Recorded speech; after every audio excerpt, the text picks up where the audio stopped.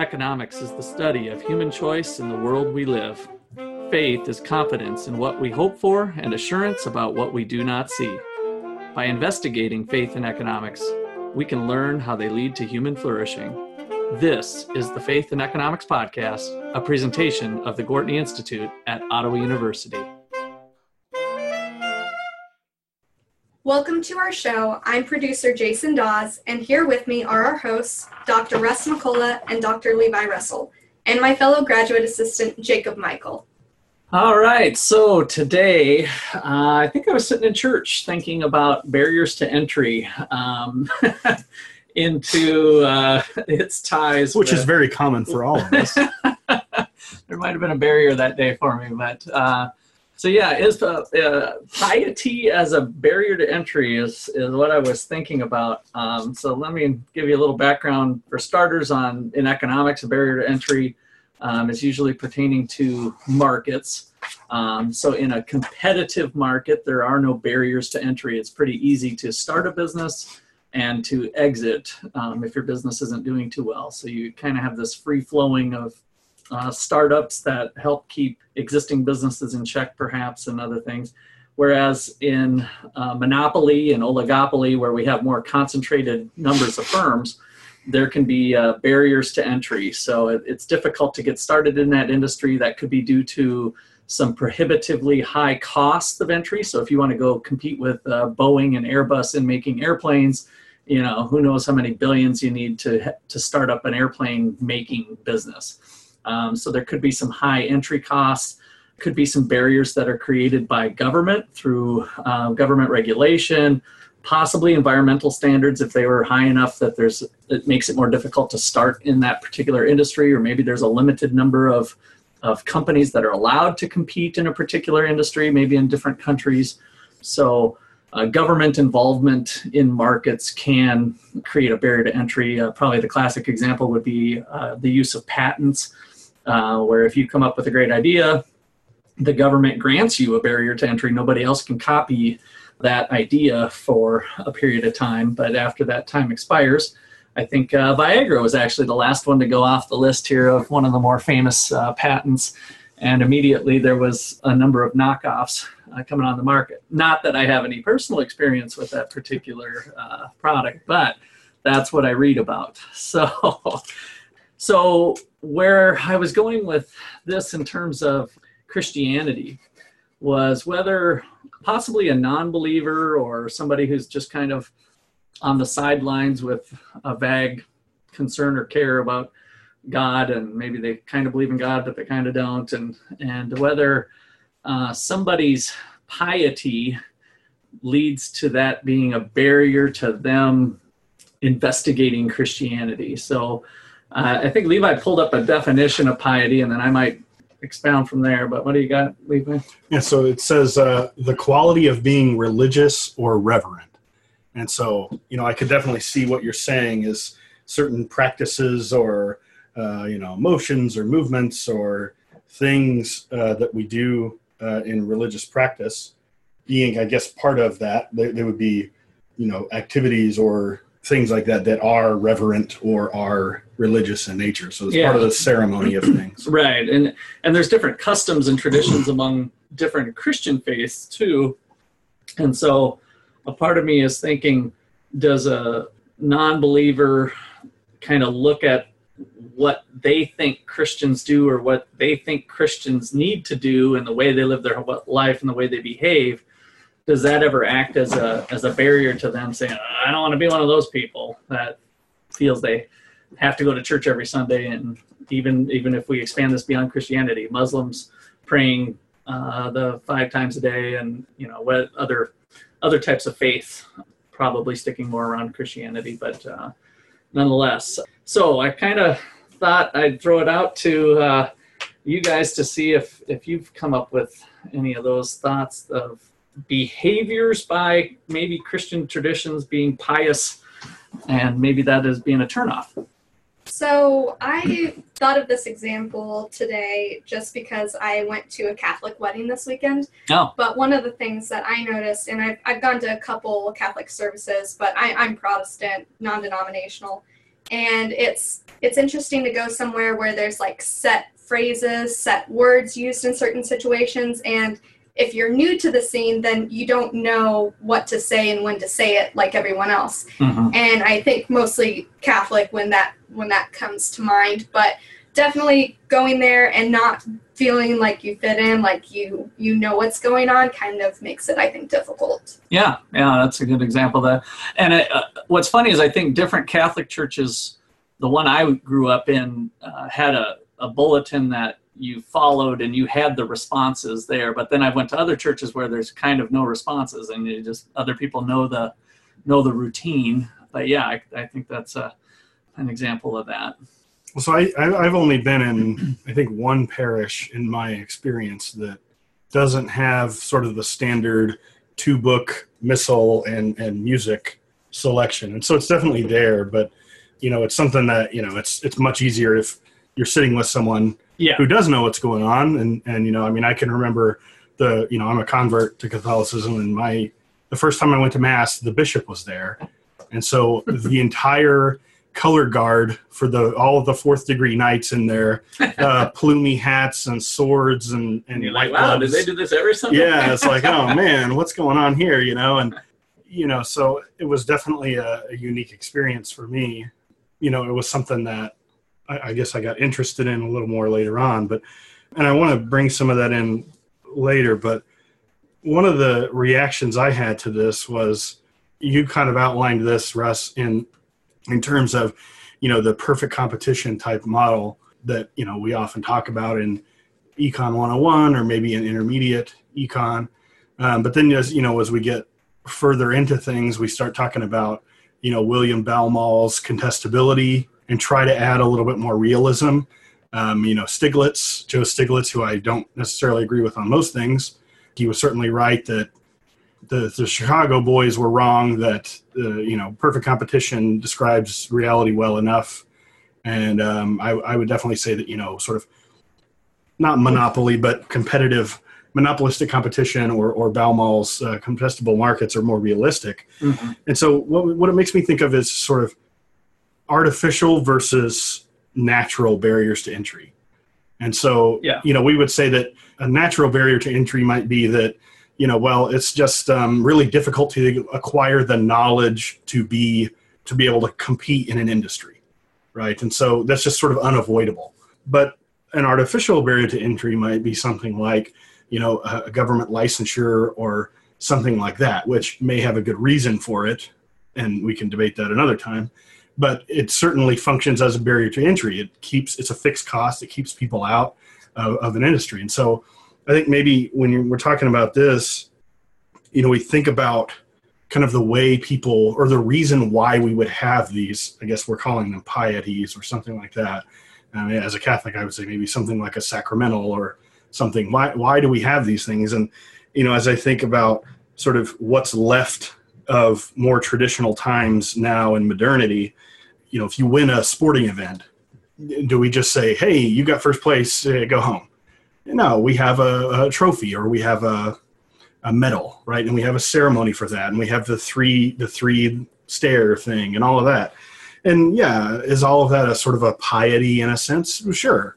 But it's part of our human experience. Kind of the pageantry is. Sure. Well, and I think of our industry, right? We're in academia. The stuff that we wear with the hat and the robe, that's the 15th century or 12th century clothing.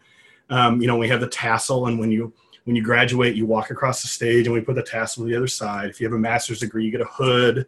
All the PhD people wear a certain color. And then outside of things like that, so we have certain times of the day when we eat meals, certain times of the day when we want to work. And those are different across different cultures. We don't have siestas in the US. We have, they have siestas in Central and South America. And it just seems to me like that there might be a good reason for these sorts of things, that, it does maybe create a barrier to entry, but to the extent that it does, maybe there's a certain naturalness to it. Like it is more part of that normal process. And I would say in Mass, one of the things about those prayers is once you get them down, you can literally go to Mass anywhere in the world, and the procedure is the same.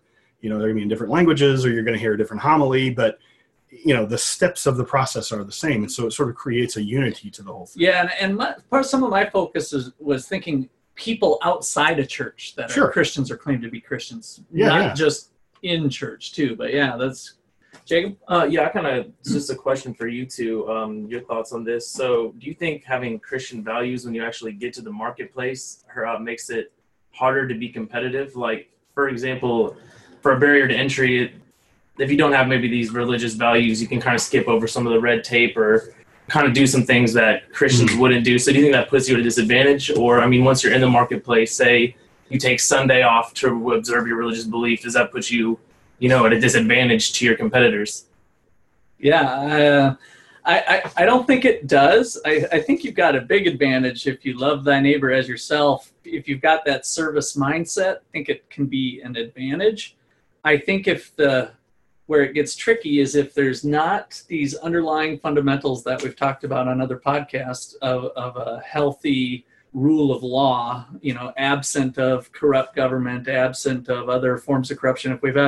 If we have a decent rule of the games, we have a decent police system, we got a decent court system to support those freedoms that we have, then I think your Christian values should actually help you more than hurt you, because I think fraud and deceit are short-term ways to get profit and might be profitable in the short term, but in the long run, Enron blows up and other deceit and fraud turns up eventually, and it might have taken years, right? So then you do get some short-term problems where maybe that's enough to put the Christian business person out of business because the cheat was able to persist on for 3 to 4 years, and the Christian was able to hang on for a couple of years and then ultimately was driven out of business because of whatever they were doing wrong wasn't being caught. Or maybe they were even within the law.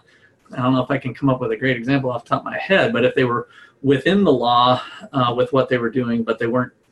So, I think that's a good point. And I think what's maybe underlying what you're saying. So if I can summarize real quick. So you're saying that if we behave in a sort of a Christian manner, then, maybe we have a short-term loss to someone who's not behaving that way, but then, in the long run, things will work out for us, hopefully. And that's contingent on sort of the rules of the game favor that.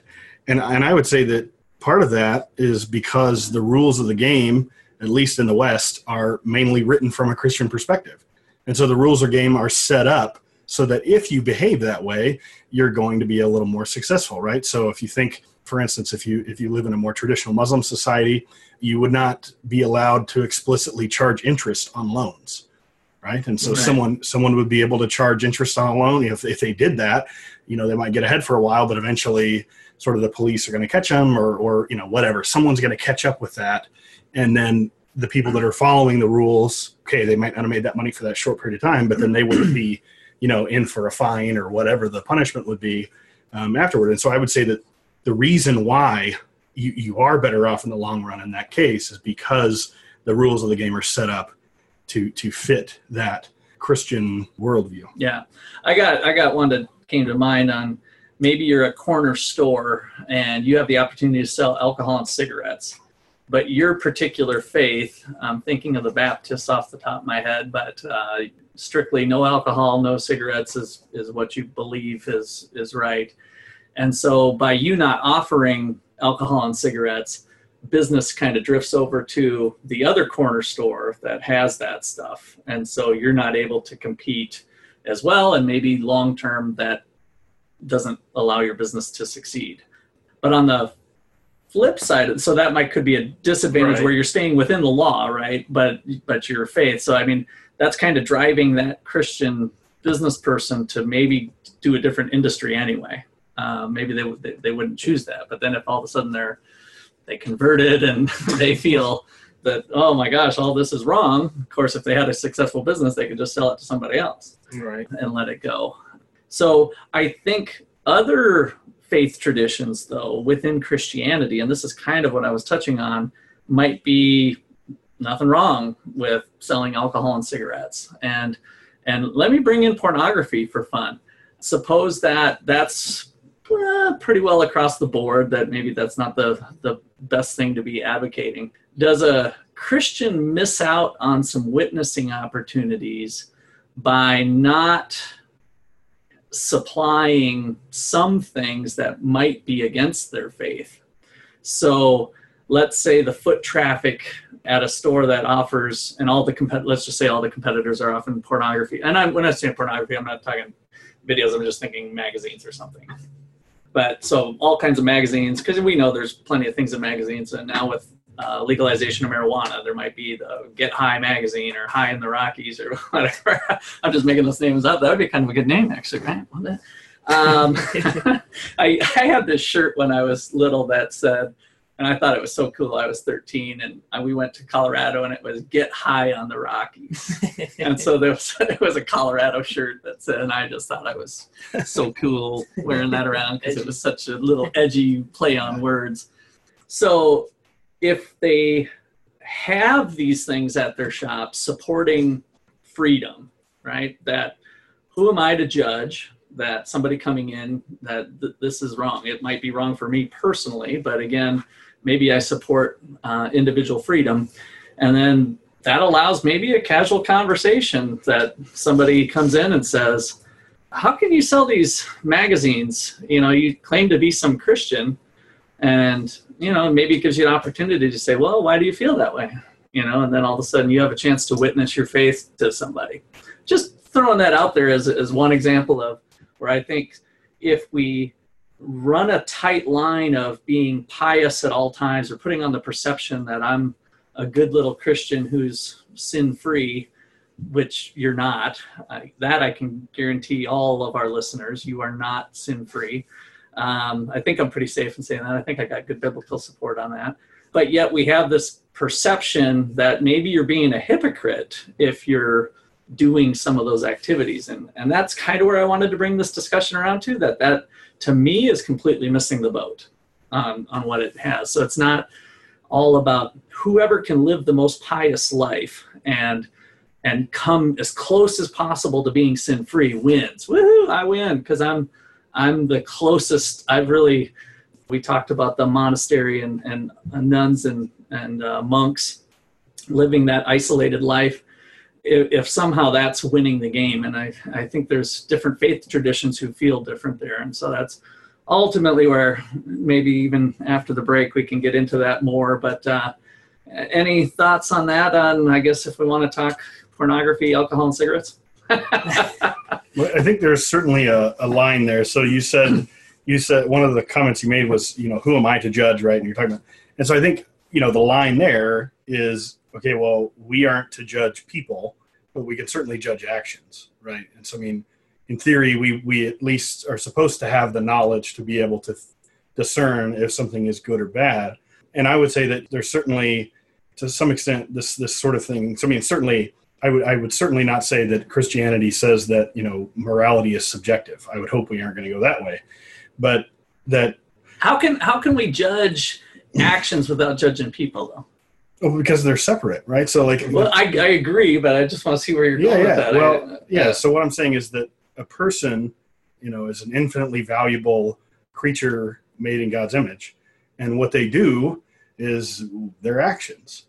And so, yes, people, the very fact that people can turn away from sin, right? So the fact that we have the Beatitudes, the fact that there is the parables and things like this that, for instance, the prodigal son, right? So the son, went away and did all this horrible stuff, and then he came back. And the point is that he came back to open arms. Right. And so, but he had to make the conscious choice to turn away from that life and come back. And of course, when he came back, he had everything that the other brother had too. And the other brother was not happy about that. Right.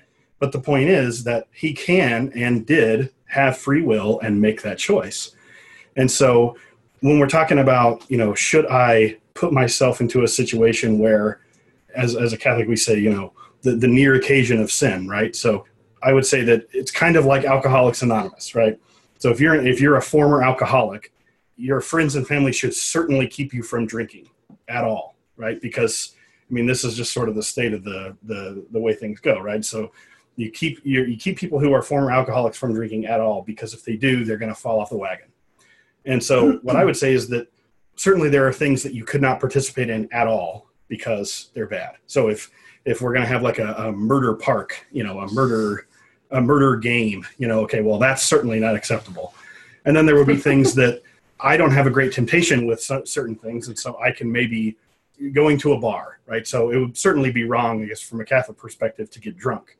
But I can go to a bar, I can hang with my friends and have a couple drinks.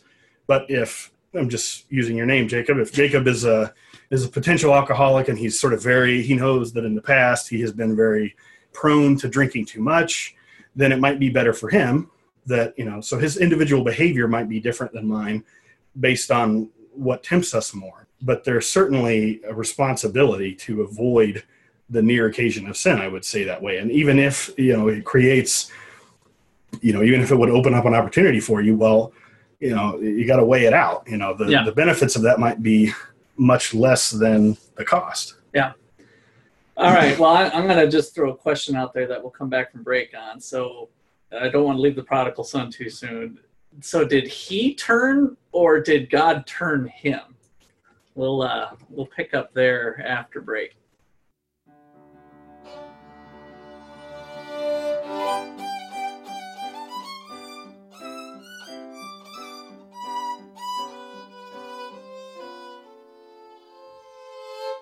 To ask a question for our mailbag, send us an email at info@gortneyinstitute.org or call us at 785-248-2551.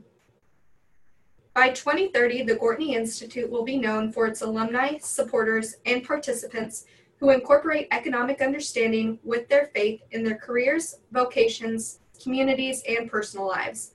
The Institute will be a nationally recognized source for knowledge and contributions to student experience, society's understanding of private and public solutions to poverty, and the overlap of markets, governance, and faith.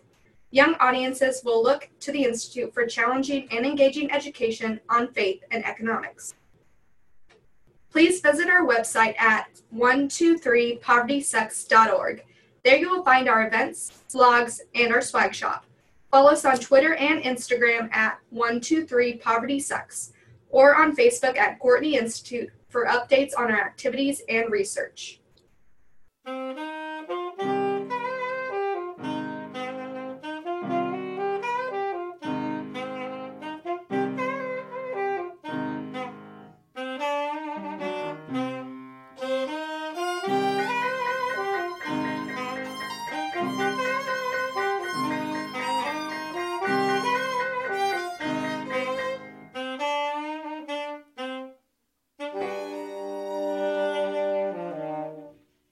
All right, so I kind of left things at that. Did he turn or did God turn him? So where I'm thinking on this, or where my brain is at, is did he have to turn, or did he have some sort of revelation or experience to where God helped him turn? So, and then he came back, and then furthermore, once he came back with the open arms and he felt the grace, right? So I think the prodigal son is a story of grace, that even though you were lousy and did some bad stuff, and your other son in a lot of ways merited other things, you were still open arms, and even to the point of, didn't they take the fattened calf, and had it as part of the party to welcome the son back? So, and once he was there, did he have to be as good as the other son? I'm reading into the story, by the way, of course. What does his life need to look like when he came back? Does he have the pressure of being just as good as his brother in order to stay in good graces? Or did he just get it? Yeah, so I mean, I would say that, you could go pretty far with the philosophy on this, because like I was saying before, and I think I've mentioned this book before, but Ed Feser's book, 5 Proofs of the Existence of God, is really, I think it's a really good book, and it really makes a very clear argument. And so in the book, you learn about contingency and, existence and things like that. It's very deep philosophical stuff. And so, yeah, certainly to the extent that everything that is contingent on God, who is existence itself, right? God is pure existence. And so, yeah, that's why we say, thank you, God, for the food we eat and the sun and the moon and the stars and everything like that, right? So, yeah, all that stuff is contingent on God because God is the efficient cause, right? Very St. Thomas Aquinas kind of stuff. And so I would say that, of course, yes, the Son chose, he would not have been able to choose good if good did not exist, and good could not exist without God, right? And certainly, yes, it could be that God, tapped him on the shoulder or whatever, but if we have free will, we can make choices. I mean, Jesus told people, go and sin no more.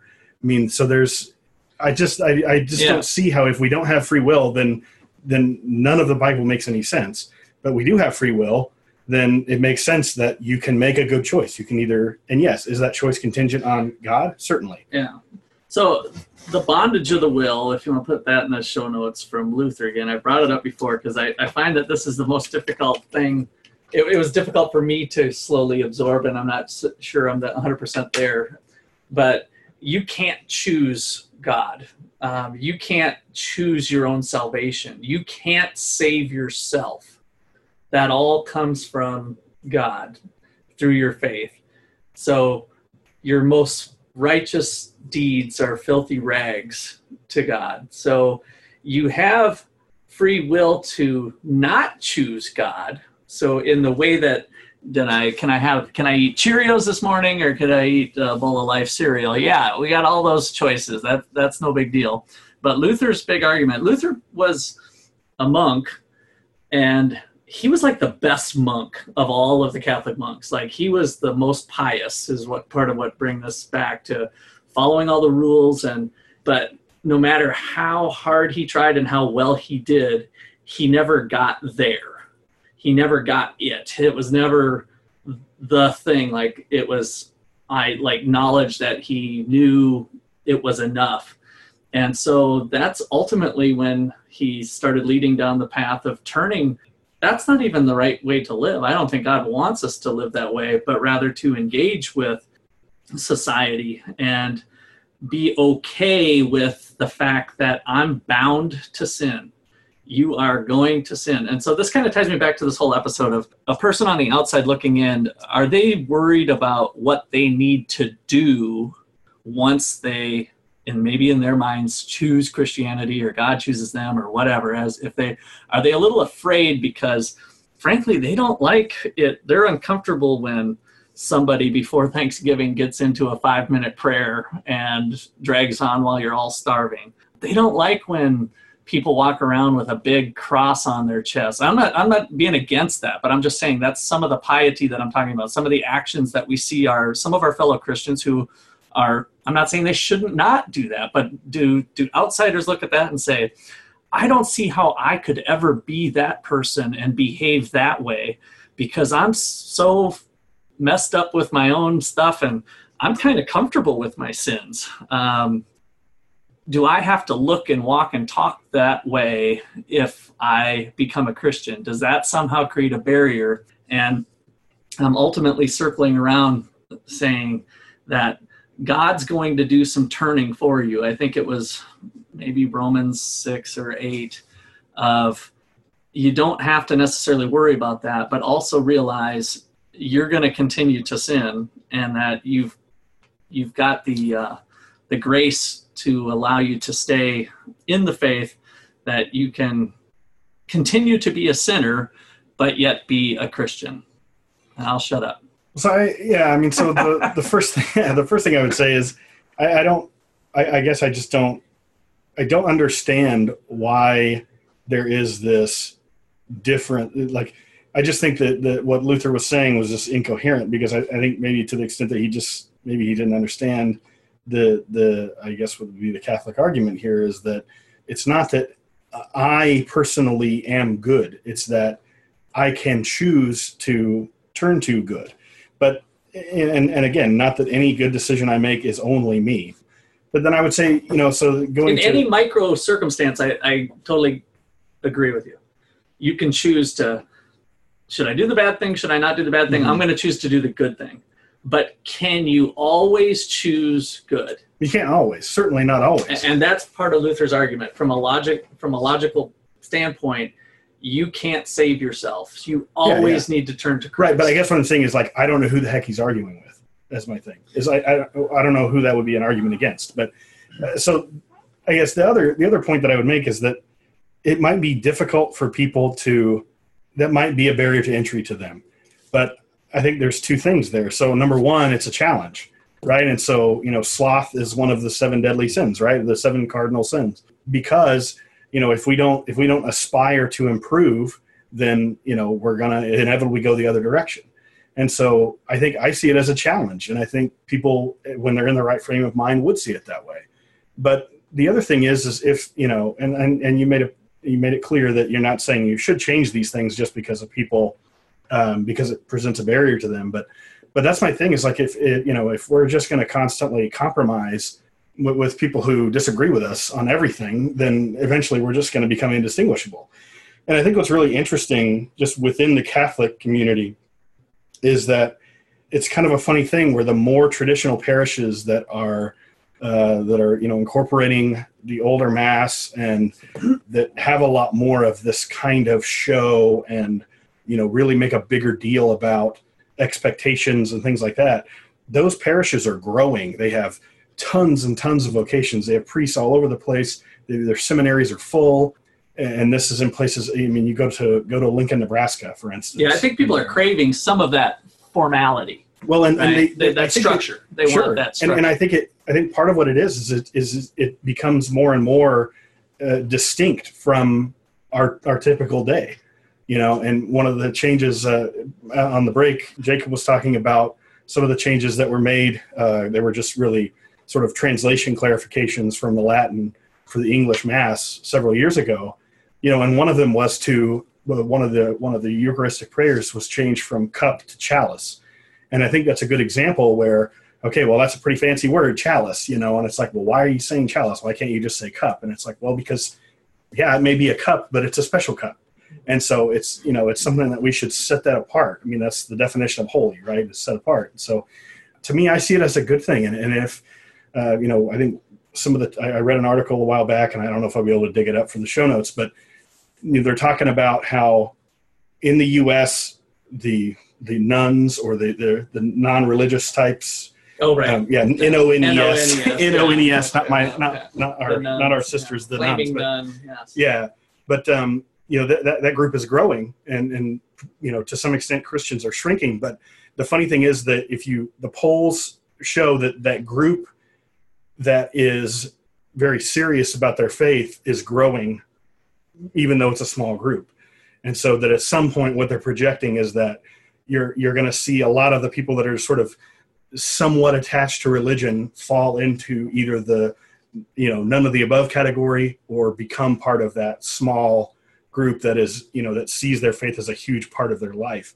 And so we're sort of trending towards that separation, whereas now we kind of have this sort of gray area in between.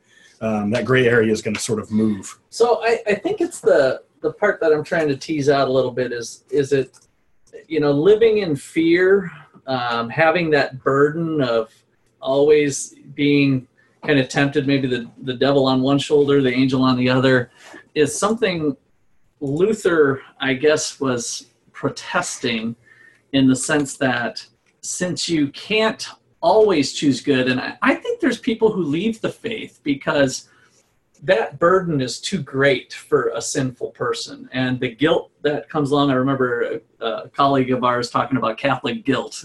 Came to mind. I think that goes beyond Catholicism, but having that pressure, I guess, to always make the right choice, and maybe you become a Christian, you're saved, and you last 1 year, 2 years, or 3 years, or 4 years, but then eventually it's like, do you eventually kind of say, I'm done with that? Maybe my brother had something happen at his church where the leader of the church changed, and it's like, is this really all it's cracked up to be? Is that this is just people are hurting each other.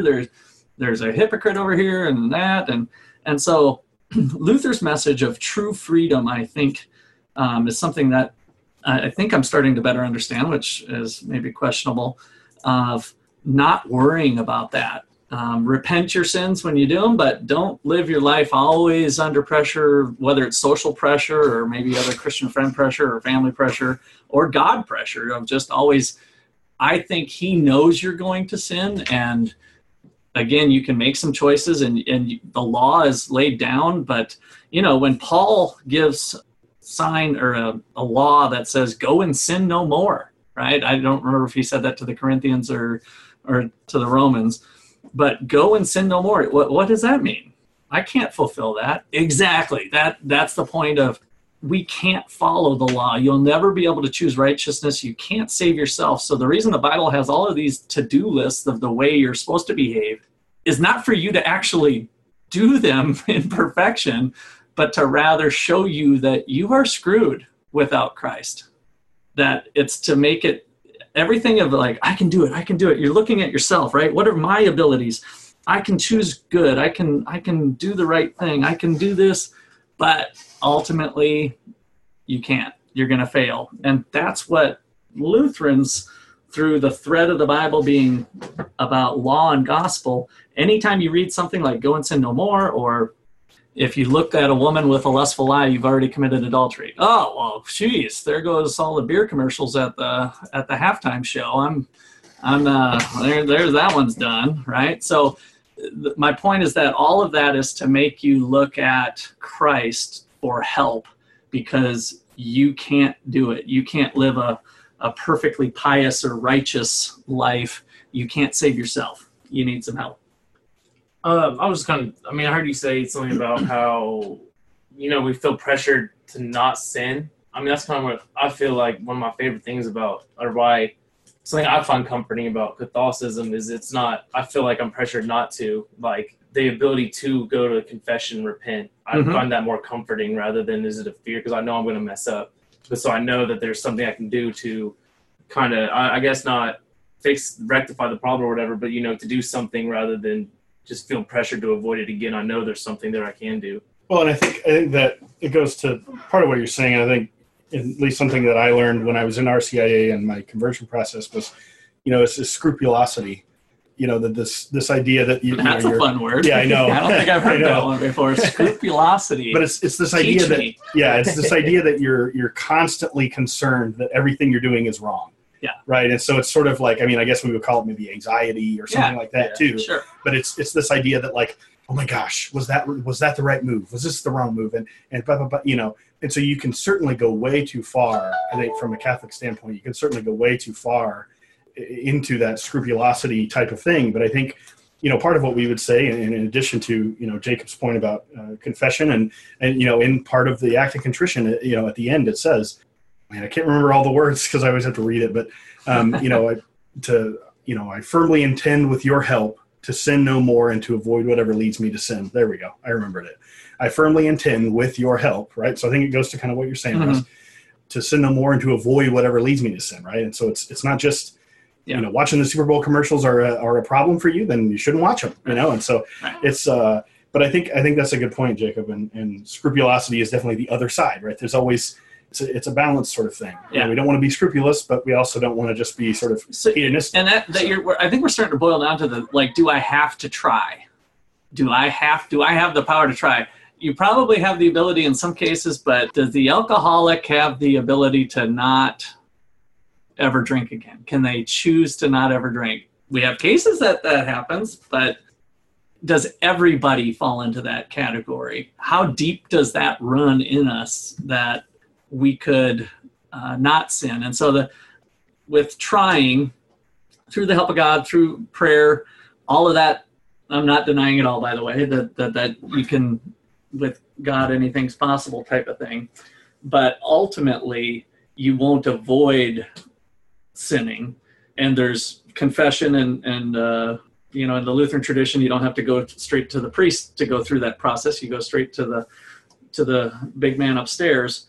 But nonetheless, you can know that you're saved through these external ways of the church in the Lutheran tradition with baptism and communion, which I think the Catholic and the Lutherans actually share in that in the communion blood and body of Christ.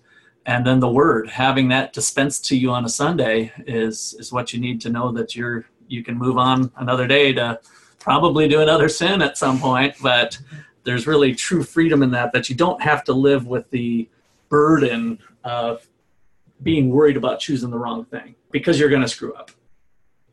And that's not an easy one to pick up, but that's probably good unless there's any other last comments. I think we can call this one a wrap in the books. So thank you all for making it this long if you didn't, but if you didn't make it this long, then you don't even know that I'm saying this. And so this has been a production of the Gortney Institute, and please support us online if you like hearing more stuff like this, and do email us or call phone number. It's actually my phone here at the university at 785-248-2551. We'd like to have some episodes in the future with some mailbag questions, whether we put a voice online or if we just go off of an email. But either way, that'll be fun for some future episodes. So on behalf of everyone here, be fruitful and multiply. Thank you.